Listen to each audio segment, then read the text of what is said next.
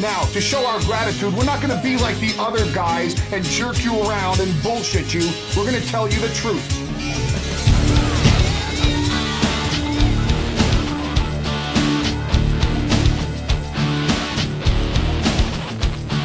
Shane Douglas is the man who ignites the new flame of the sport of professional wrestling. The era of the franchise. The era of the ECW. Hold me close, don't ever let me go. More than words.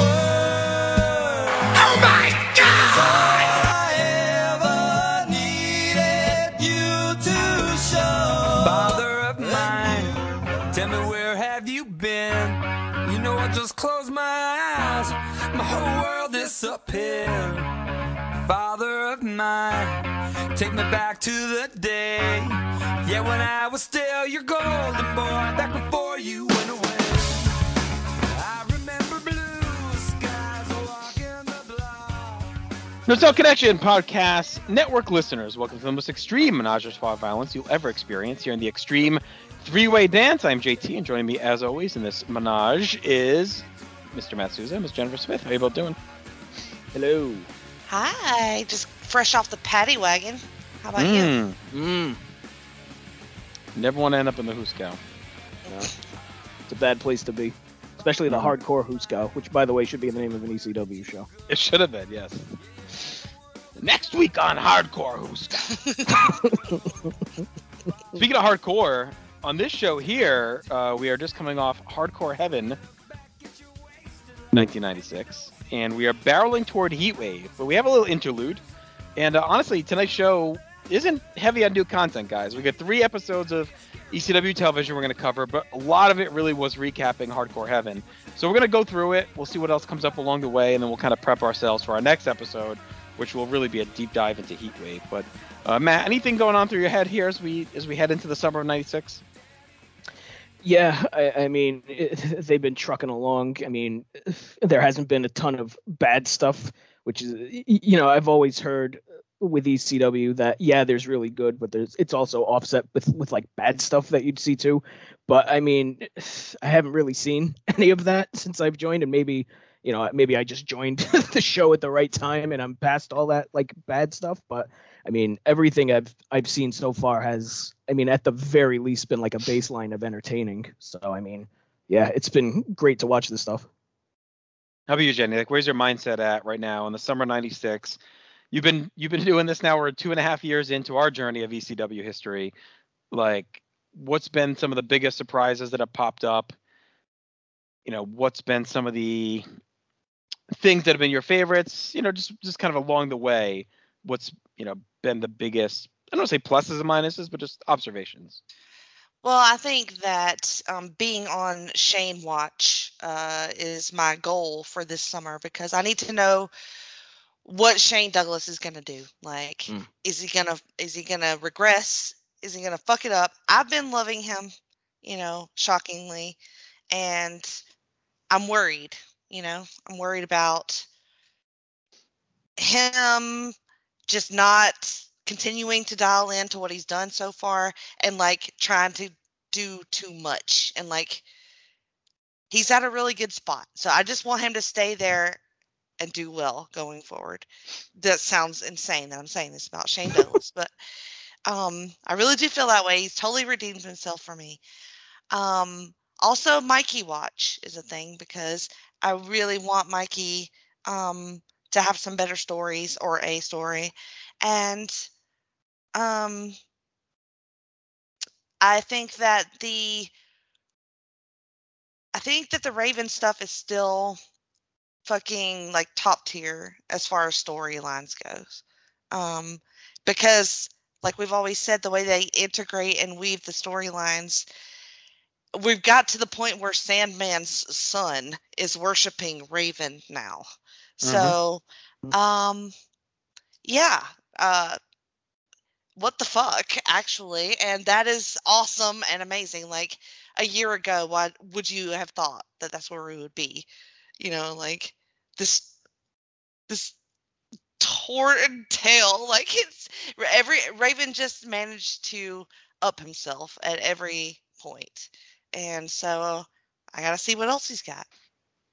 I think the Mikey point's a good one too, because I was wondering if like one of the few negatives right now is, I don't know if it's called negatives, but we do seem to have like a handful of guys that deserve some sort of feud, not in a feud. Like I feel like we for a while, and I don't know, maybe it's just revisionist, but like as we went through '95, I feel like everyone up and down the card pretty much had a feud or something going on.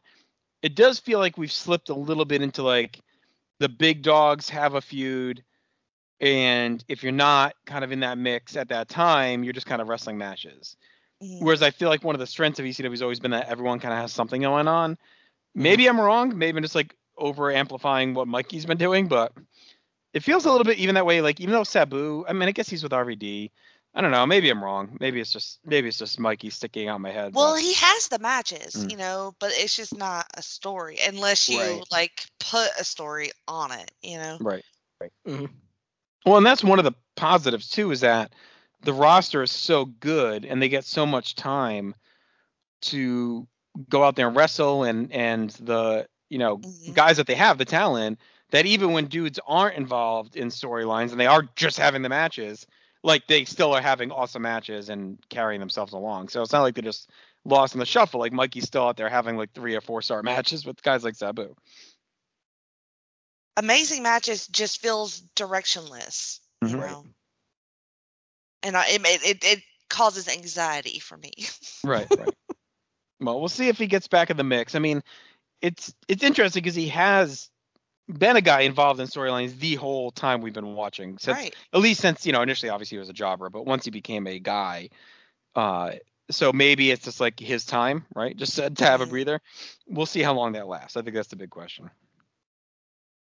All right, why don't we dive into the June 25th, 1996 episode of ECW Television. Joey Styles is in the ring. We get the opening from Hardcore Heaven 96. We then get the whole Baron Von Stevie, Blue Dust, and Raven segment in full from that show, leading into our opening animation. Joey Styles is in the nest. He sets up what's to come a night ahead. Talks about all the feature matches from Hardcore Heaven that we'll be seeing tonight. We also get footage from a local show last night of an issue between Rob Van Dam and Sabu. Joey Styles then gets fed up with Joel Gertner's rambling, and we cut to the ring. We see Sandman come in and canes him, and that was a return of Bob Ortiz as the ring announcer. Again, this is all from Hardcore Heaven. Joey's then in the nest. He takes us to fan cam footage from Plymouth Meeting, Pennsylvania. You ever been there, Matt? Plymouth Meeting?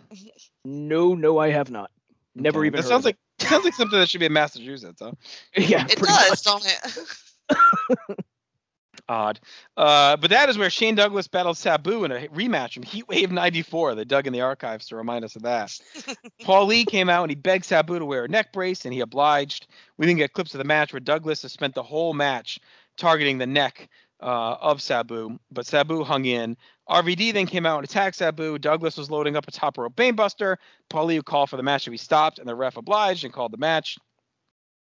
Then we saw Taz and Fonzie laughing from the aisle as Sabu was stretchered out. So, Jenny, I this is pretty good. I think it, again, continues to show Douglas in this role of a pure opportunist that he's been presented as. Like, he'll do whatever it takes to be on top, right? And it also shows that Taz is continuously trolling Sabu, trying to force him into a match. It shows Sabu as being, very gutty and nuts and continuing to wrestle despite how bad his body's broken. It shows that Paul cares about Sabu, which we've heard and seen a lot of. And, I just overall, for a quick bunch of clips, like this really hit on a bunch of key character traits and story targets. Yeah, it looked like a banger of a match, really. Nobody was there. Like, fucking Sabu and Shane Douglas working their ass off, and there's like 12 people in this room. It's kind of nuts. That to me is one of the weirdest parts of ECW. It was like, yeah. All these like dream matches, and this goes back to like 94, but all these dream matches that just took place in these barns in the middle of nowhere for like hundreds of people. Like, Matt, you weren't with us when we were in 95, but like we'd get matches like Benoit and Guerrero and Malenko and like all these guys just killing themselves. Fucking cow pasture or some shit. Right. Cactus Jack, just like going nuts in front of like 100 fans, and just like these dream matches occurring under everyone's nose that no one even knew about. And yeah, like here's another one, right? Like, I mean, I don't know if Plymouth Meeting, Pennsylvania even has more than 20 people in there. I was gonna say there's probably like 30 people who live in the damn town. So And Sabu does a stretcher job. Y'all, that's commitment. It's amazing. I love But it's it. awesome that they tape it, right? Because Yes. then it Mhm. makes it worth it. It makes Yes. it worthwhile to do it. So here's a couple of fun facts. Plymouth Meeting was founded in 1686. The population as of the 2010 census. Any guesses? Official guesses? Oh, God. 1,088. Very low. Matt? yeah, I'll go like 5,600, something like that. Close. 6,177. Mm. So still pretty tiny. But they are the home to a major headquarters of a major international company. Mm. Hmm. It's the U.S. headquarters of this company. Any guesses? KY Jelly. Mm. Nope. I don't know Well, if that's an international company. It might be U.S. based. It- This is an no, international- Definitely international. KY is world renowned, sir. Well, I mean, this company is not U.S. based. They have a U.S. headquarters. Is what I was All trying right. to say. So Oh, it's okay. Michigan. I'm thinking some sort of car company. Am I in the Pennsylvania. ballpark? Plymouth It's Meeting, Pennsylvania. Oh, Back up. Pennsylvania. I'm sorry. It's, Sorry. Huh.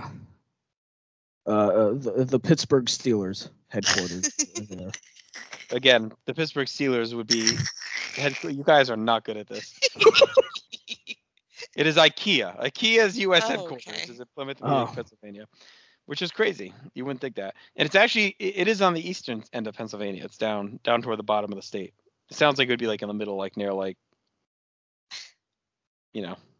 How Jordan does Blake, it what's called? sound like it's somewhere? It sounds like it should be What, in how does Jordan it Blank, sound? not what are the Quaker Oats guys? Why do I Jordan Blank? You're terrible at this. The friggin' people. What are they called? Amish. Amish. It should be an Amish country, like in the middle of the state. Plymouth Meeting. Sounds like it's Oh, Enos gotta go to Plymouth Meeting. right. Time for Rumspringer. Get the horse and buggy. All right. We need to leave. I really am not happy with myself going down this path right now. All right, any final thoughts on this little segment here in Plymouth Meeting? I mean, I love the big takeaway for me was that I love that they do these kind of angles at smaller shows. Mhm. You know, it kind of helps. You know, in theory, it could get people talking. Oh, did you see what happened at this Plymouth Meeting show in front of 40 people? You know, maybe they'll have 80 people the next time they go. So, yeah, I like that they do these big angles there, and it was effective segment. It helped everybody out, and Mhm. yeah, it was really good stuff here. It was sick when Sabu went to that table. Also, Mhm. Next time they go to the Amish paradise that is Plymouth Meeting. Pennsylvania, not Michigan.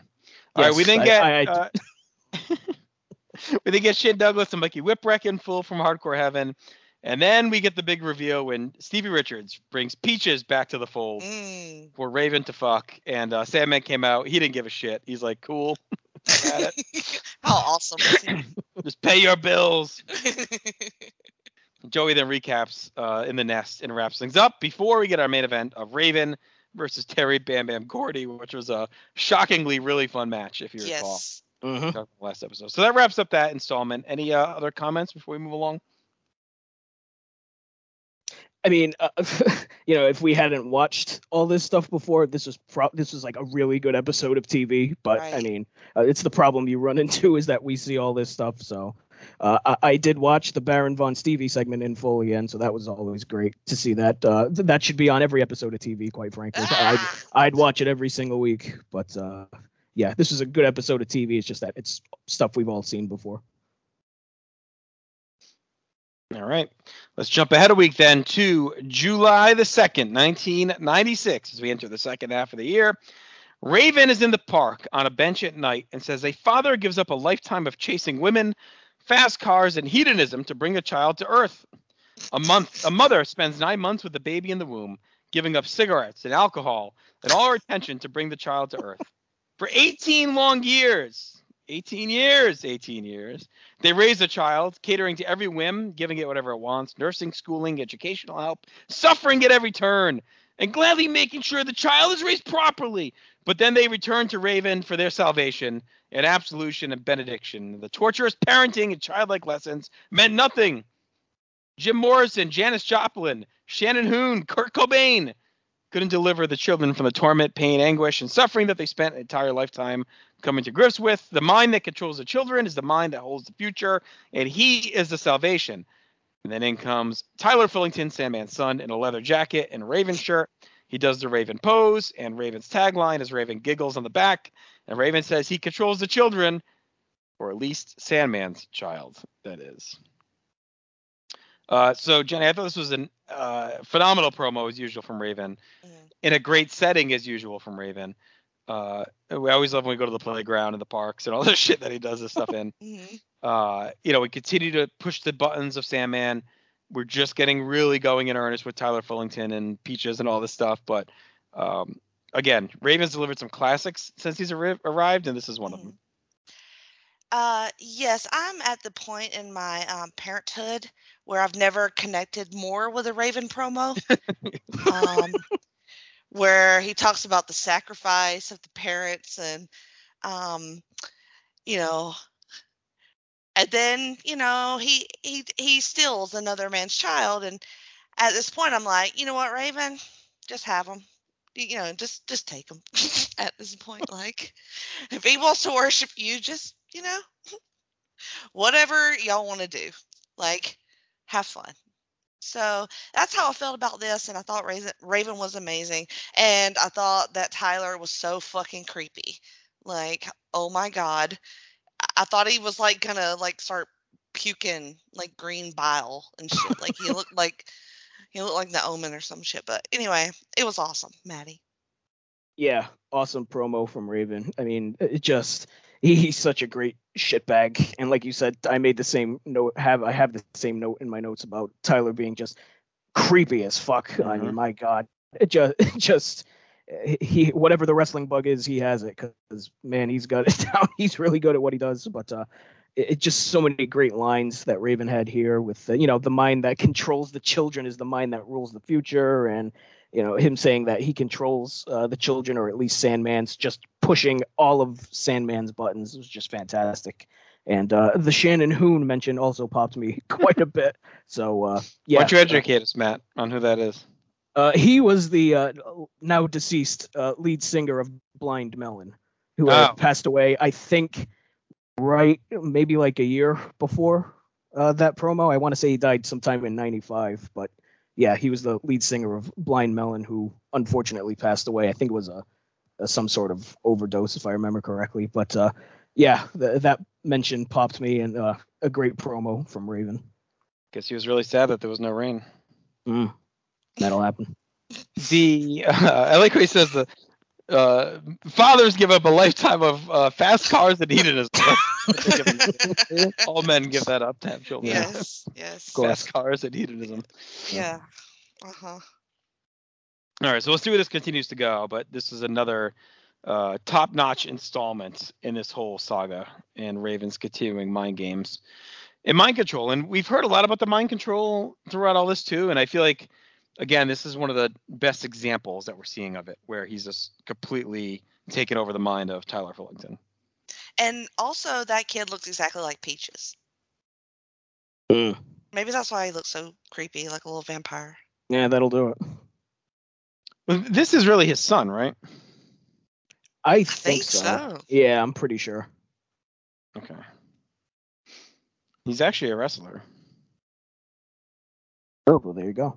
Well, he got into the business early, apparently. Does he do death matches? It looks like he just did a lot of indie stuff, like in the 2000s, like ECW type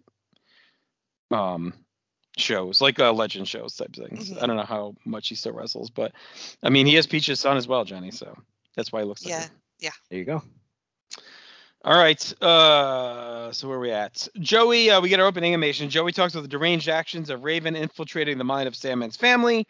We then get some clips of Raven's match with Bam Bam Gordy, the post-match family drama, and we find out Raven and Sandman. This is one thing, again, we didn't mention ECW earlier, whether it's a pro or con. very in-depth, convoluted gimmick matches that they tried Oh, to be yeah. very innovative with.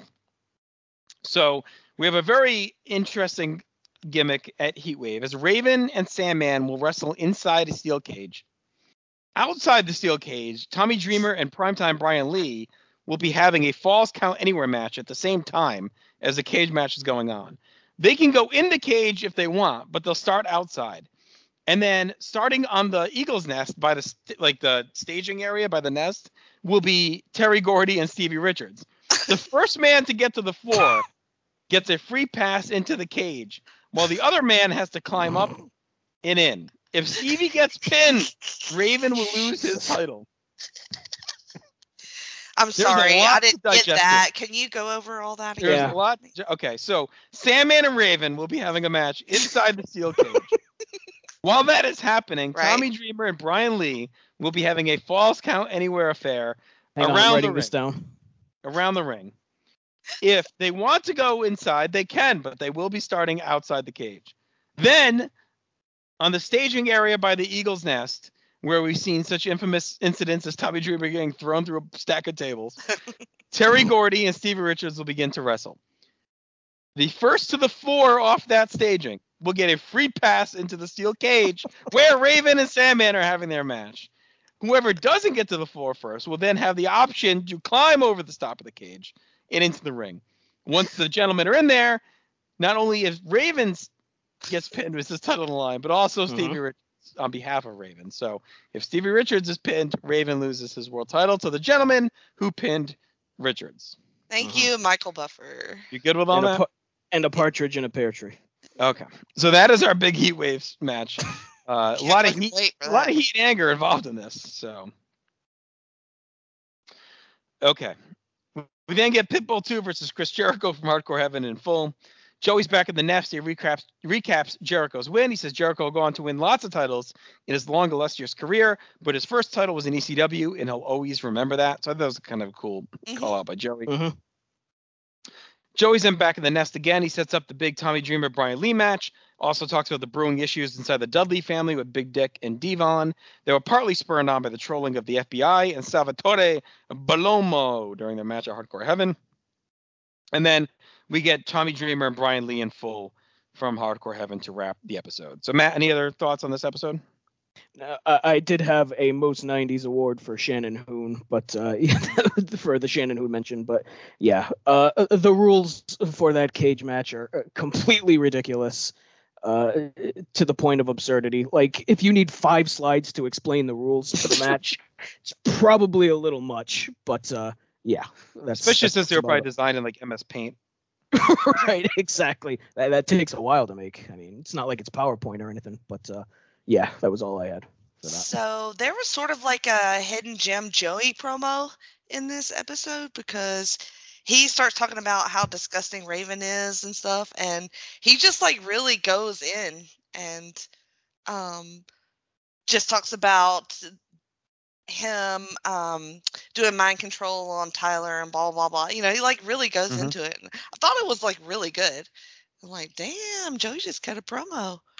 Well, Angry Joey is the conscience of ECW as always. I That's kind of love- what he's at his best when he's espousing thoughts on like some of the awful bullshit that happens on these shows. So I think it's always well done when he gets like deep in the weeds on stuff and gives social commentary and not just like play by play. And I think it's what made Joey, you know, he's not just calling the action, right? He kind of embodies like what the fans are supposed to think, which I think is a key way to approach a program like the way ECW does, because so much of it happens in an area that like a ton of his viewers aren't going to go to or see, you know, like they're not touring around right at this point. So it's like he helps drive the narrative of the storylines wonderfully, because the show is kind of chopped up. There's pieces from all over the place, sewn together. Like it's not a concurrent live program, right? So I think having him help tell those stories and he'd be so believable and emotional about it without feeling heavy-handed makes him one of the really, you know, probably biggest MVPs of the promotion. Oh, 100%. And he's just like, he's just so steady, and he's not, I mean, he gets excited, you know, and calls things over the top, but like, he is just a real person. in the midst of all this insanity. So we just like have to cling to him as like the only thing that makes sense. Explain it to me, Joey. Fix it, Joey. You know.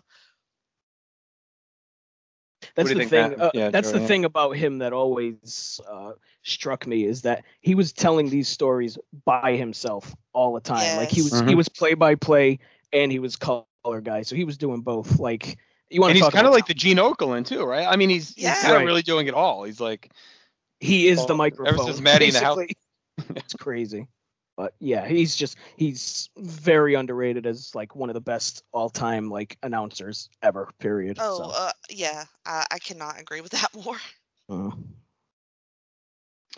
All right, let's jump ahead then into July 9th, 1996.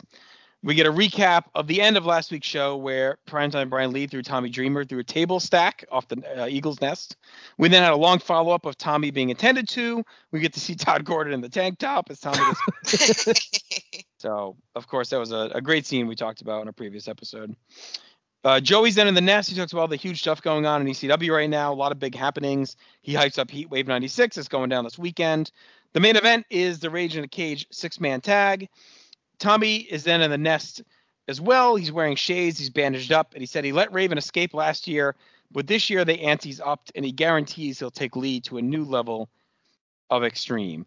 And again, this is another positive ECW. And that's kind of been the theme tonight, right? Talking about what we like about the promotion as we go through this. Is they're not afraid to dig in and leverage and reference like the extreme history and extreme in a different way, right? Like distant history and past as well. Like in our last episode, we noted that they called out that Douglas and Sabu wrestled as a rematch of Heatwave 94. And now Tommy talks about what happened at Heatwave 95 to refresh us. And even if it does nothing else but remind us that this was a feud between Dreamer and Raven that's been going on for a year, like that accomplishes like just that one thing enough is like enough for this promo to mean something to me, right? Like even if it doesn't do anything else, it reminds us that God, this feud has really gone on that long, and honestly even longer. And it brings gravity to the importance of a show like Heatwave. Like, hey, remember 2 years ago, Shane Douglas and Sabu fought. Hey, remember a year ago, Tommy Dreamer and Raven had this war. So it just adds like extra credence and legitimacy when they delve into the history and they're not hiding from it. And for a promotion that has as much churn as they do, I think it's important to do that and take that approach versus trying to hide stuff because guys aren't there anymore. Because then they wouldn't talk about anything because everyone leaves. Yeah, I agree with that. And I'm a big fan of a dramatic Tommy promo with he starts with his back to the camera and slowly turns, and then there's like a crooked ass like raggedy band-aid on his forehead and like tape on his nose and shit. Looks like shit. But yeah, this was good shit. Yeah, I agree. Another great promo. Dreamer is a very good promo. I love how his face was all beat to shit from all the the beatings he's been taking over the past few weeks. It's just it's a neat touch from him. And you know, like you said, the crooked band-aids, and then he's got his back facing the camera, and he makes you believe. He makes you believe that he believes what he's saying. If you know what I mean. Like he's very serious with what he's saying, and it works for him. So yeah, I enjoy a Tommy Dreamer promo, and this was no exception. So good stuff here. All right. Joey's back in the nest. He hits up our next match. He says the Gangsters are the most popular team in ECW history. Jenny, as an ECW history buff, do you agree with this statement? I would say no. Popularity wise, I feel like Public Enemy's probably more popular. Does that sound right? I think at this point, I would agree with you. We'll see if the Gangsters usurp that, but I think right now they haven't really been faces for long, right? So, yeah, I think it's tough to say that they're the most popular right now, given it's just been not super long that they've been top faces. Where Public Enemy were the top act in the promotion for like 2 years and beloved, right? So, like, did the Gangsters get the send off Public Enemy got? I don't know. And I feel like they're much more sporadic. Like, they've been pretty constant lately, but before this, they were not around for a while. So, in my mind, they still have to build up a little bit more. You know, they still need some Right. good matches. And the matches probably are not as good, maybe. I know we kind of feel differently on that, maybe. Well, I but prefer the Gangsters, yes, I to, know. much of Public Enemy. But that said, I can't sit here and say the ECW crowd has been more into the Gangsters than they were Public Right. Enemy. But Yeah. what also doesn't help is most of the Gangsters matches on Peacock and the network are dubbed over, right? Because they're playing Yep. Natural Killers the whole time, so Mhm. we don't really ever get to hear the majority of the pops for Gangsters. So That was I a guess it's hard big. to say. That was a big part of the gangsta stuff. Was hearing Natural Born Killers fire up because you knew shit was about to go down as soon as you heard that music. That was Well, you might be relying on music a little bit more than Yeah, you but should. it plays the whole match. So my point is like we don't get the authentic crowd pop Mhm. for a lot of these matches. So even if it played a role, it didn't. Just in our viewing, we don't get to hear them fully react like we did with Enemy. If that makes sense. Anyway, It's reaching, but I feel you. I don't think so. Are there any other teams that you would have in this mix? Mm, Or that this is the two horse race, your most popular team? I mean, if we're talking popularity, then I mean, yeah, probably. Yeah, I would think it's Public Enemy and the Gangsters. I don't know who else don't would it feel like- be. The Pitbulls, maybe. Yeah, Pitbulls. But, Yeah, that's a good point. and And they've been pretty over. around for a while too. Yeah. And number 2 has really been wowing me lately. But And honestly, though, before that, a lot of the teams we saw were like thrown together teams, mhm. or the stupid Bruise Brothers. Like we haven't had a lot of. Why are they not in the mix? How could we forget? And we had stuff like Benoit Malenko and Right, yeah, Scorpio and Sandman, right? Like teams that have been put together, but we didn't have like a ton of real teams in the mix. Right. So, anyway. We're told tonight that the Gangsters are the most popular. Eliminators and Bruise Brothers from Hardcore Heaven, including the Samoan Gangsta, but they're not the most popular. Samoan Gangsta Party attacking the Gangsters. We then get Rotten and Myers versus Samoan Gangsta Party. That includes the Gangsters attack as well. Joey's in back of the nest, and he says that Heatwave 96 will have a 4-corner tag team match with, 4-corner tag anyone match, not tag team, tag anyone match with Shane Douglas, Chris Jericho, Pitbull 2, and Scorpio for the TV title. Hot So damn. this is kind of our first ever real 4-way dance type match. Like ECW kind of invented the 3-way dance and the / triangle match, but this is really, I think, our first 4 corners match. Joey runs down all the credentials. He hypes it up. He gets a Marcus Bagwell dig along the way. He also breaks down Rage in the Cage again for us, in case we couldn't follow the first Could couple you times. tell me those again? Yeah, run that by us again. I think you can probably rewind. But what did you think of this match, Matt, when this was announced here, this 4-way for the TV? Oh, it's awesome on paper. I was all kinds of jazzed up for it, and the fact that it's an elimination match, for me, makes it all the more exciting because I think for a match like this, it kind of needs to be elimination style. I've never been a big fan of like the fatal 4-way, just one fall ends it type of stuff. I like the elimination style more. So and on paper, it looks awesome. Shane, Jericho, Scorpio, Pitbull too. I mean, like if that match isn't a banger, it's a huge disappointment. So I am all kinds of fired up for it. Jenny? Yeah, I mean, fucking, what the hell? What do you want? It's gonna be awesome, and the matchups, and yeah, Pitbull number 2 being in there, I feel like makes it spicier. Like they could have done it with just maybe the other 3, but I really love that they put him in there, and then everybody has beef with everybody else, So lots of story and just a lot of potential for that match.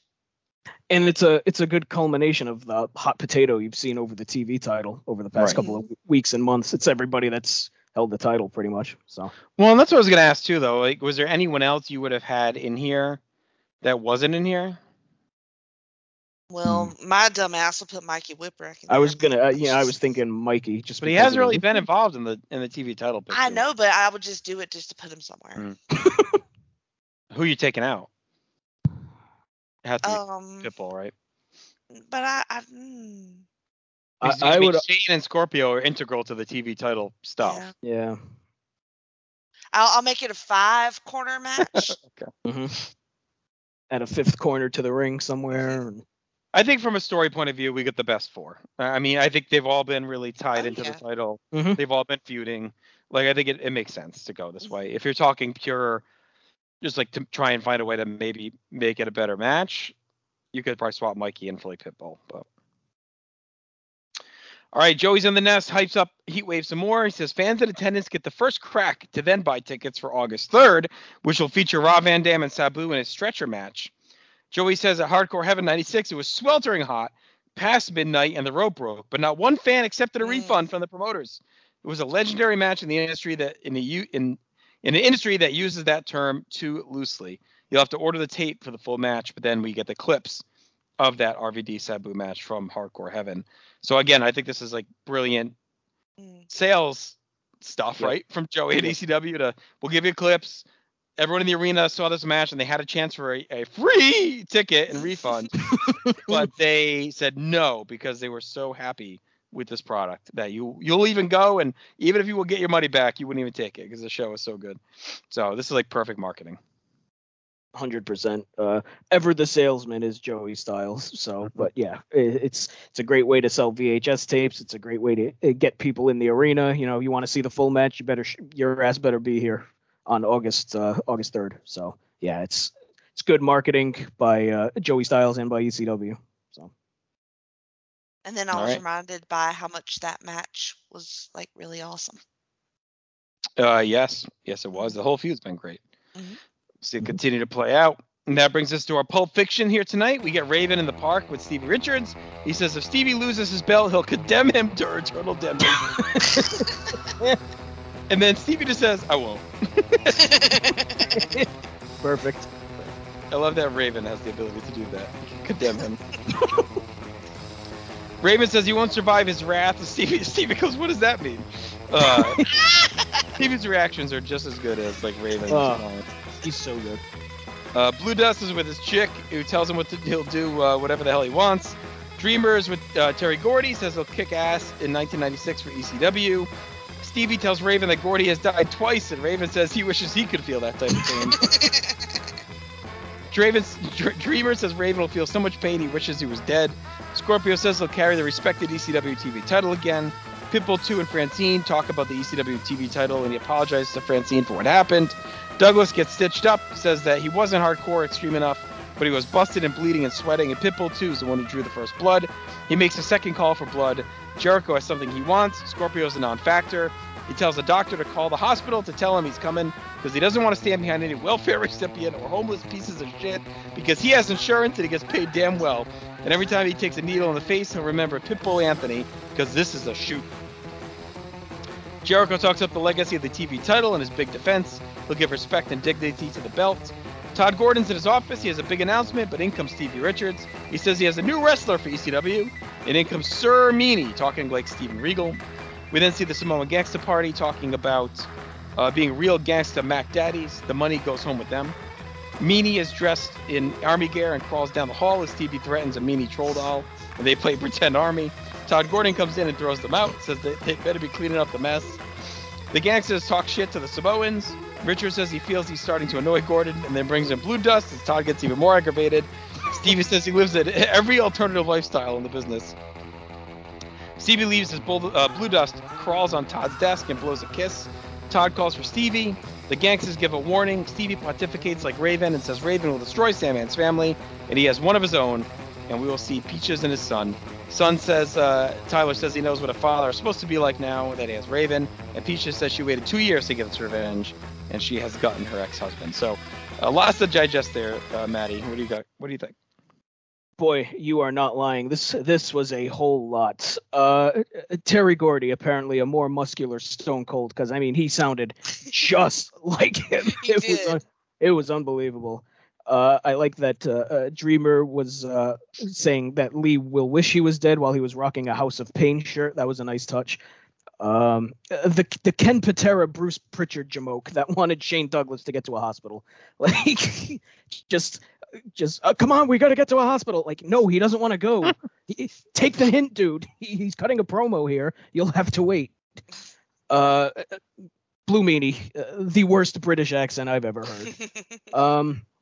JT, God bless you for being able to pick up exactly what the Samoan Gangsta Party were saying, because I tried even with subtitles and I had no fucking idea. Great, thank you. Yeah, you want to do another take of that? No, that's good. We're fine. Good Lord. Yeah, it's just Like again. Kate Winston. And Tyler with the savage line saying that he knows what a father is supposed to be like. Yeah, just awesome Pulp Fiction segment. Maybe my favorite one so far. It's just so much happening, and yeah, amazing stuff. Yeah, I was gonna say this might be the best Pulp Fiction so far. Uh I didn't know that the Samoan Gangsta Party was a member of a robe family. He was rocking a sweet little silk robe. That was awesome.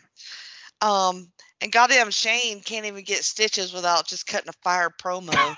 Just like, dude's just like fucking with him, and he's just sitting there just spouting off until like getting heated again. It was awesome. Like he just spouts this bullshit. It just makes it sound good, and he just does it so believably. He looked amazing.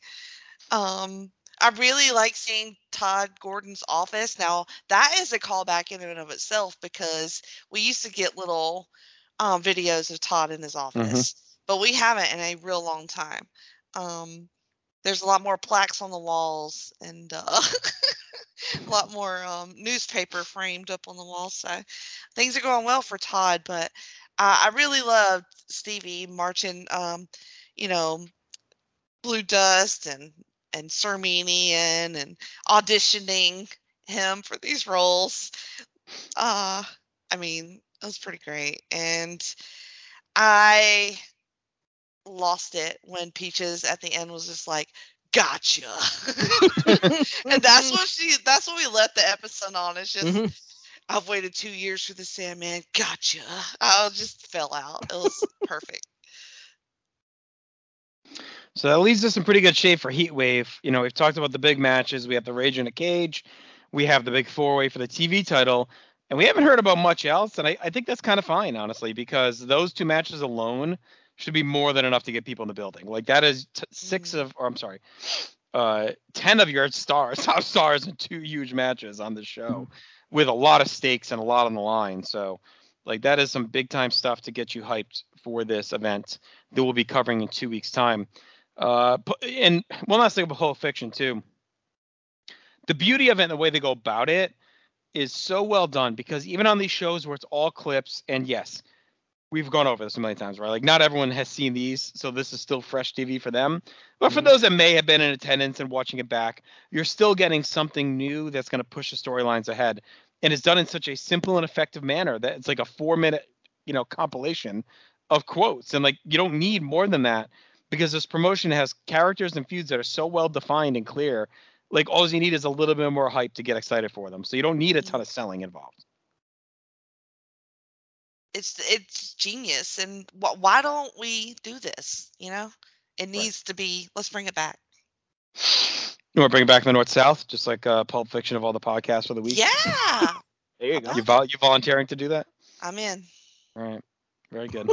Anything for North-South. That's right. All right. Speaking of North-South, be sure to follow us on social media, facebook.com/North-South Connection. And of course, we're dropping shows almost every day here on the North-South. We deep dive into all aspects of pro wrestling across all time and space.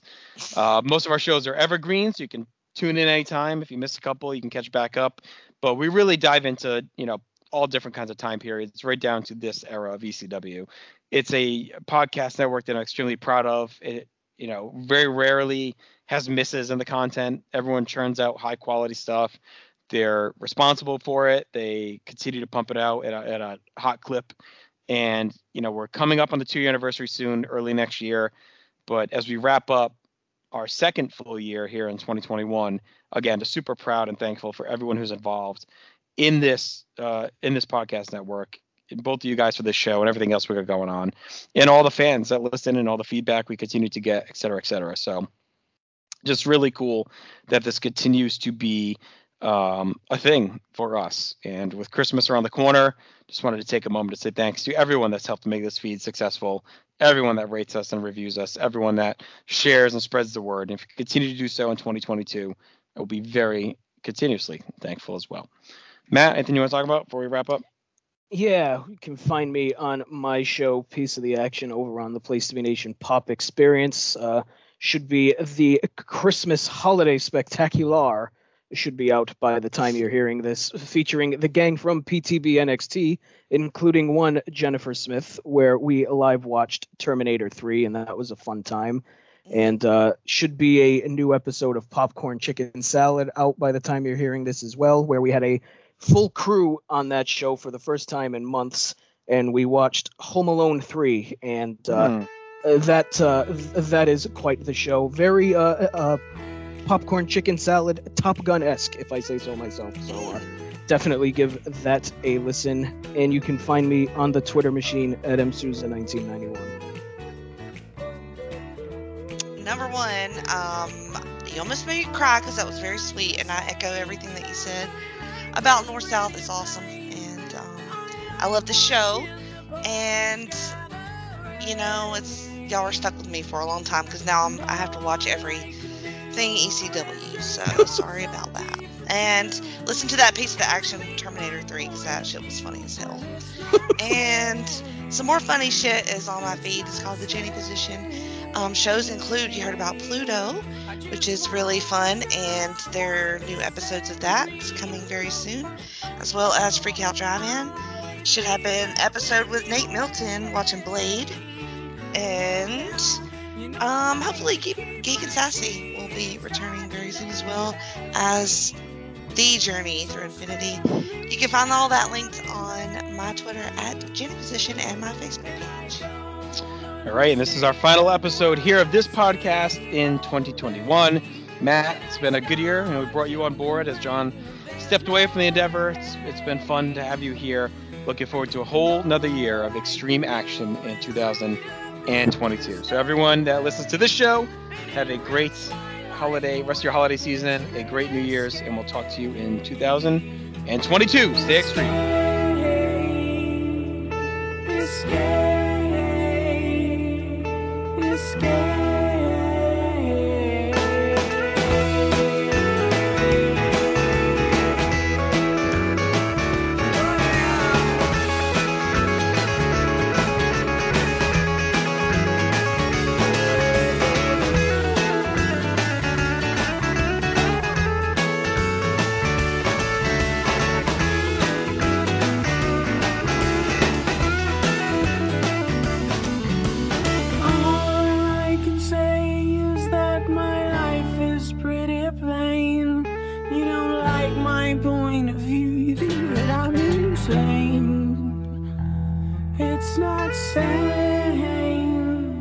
It's not sane.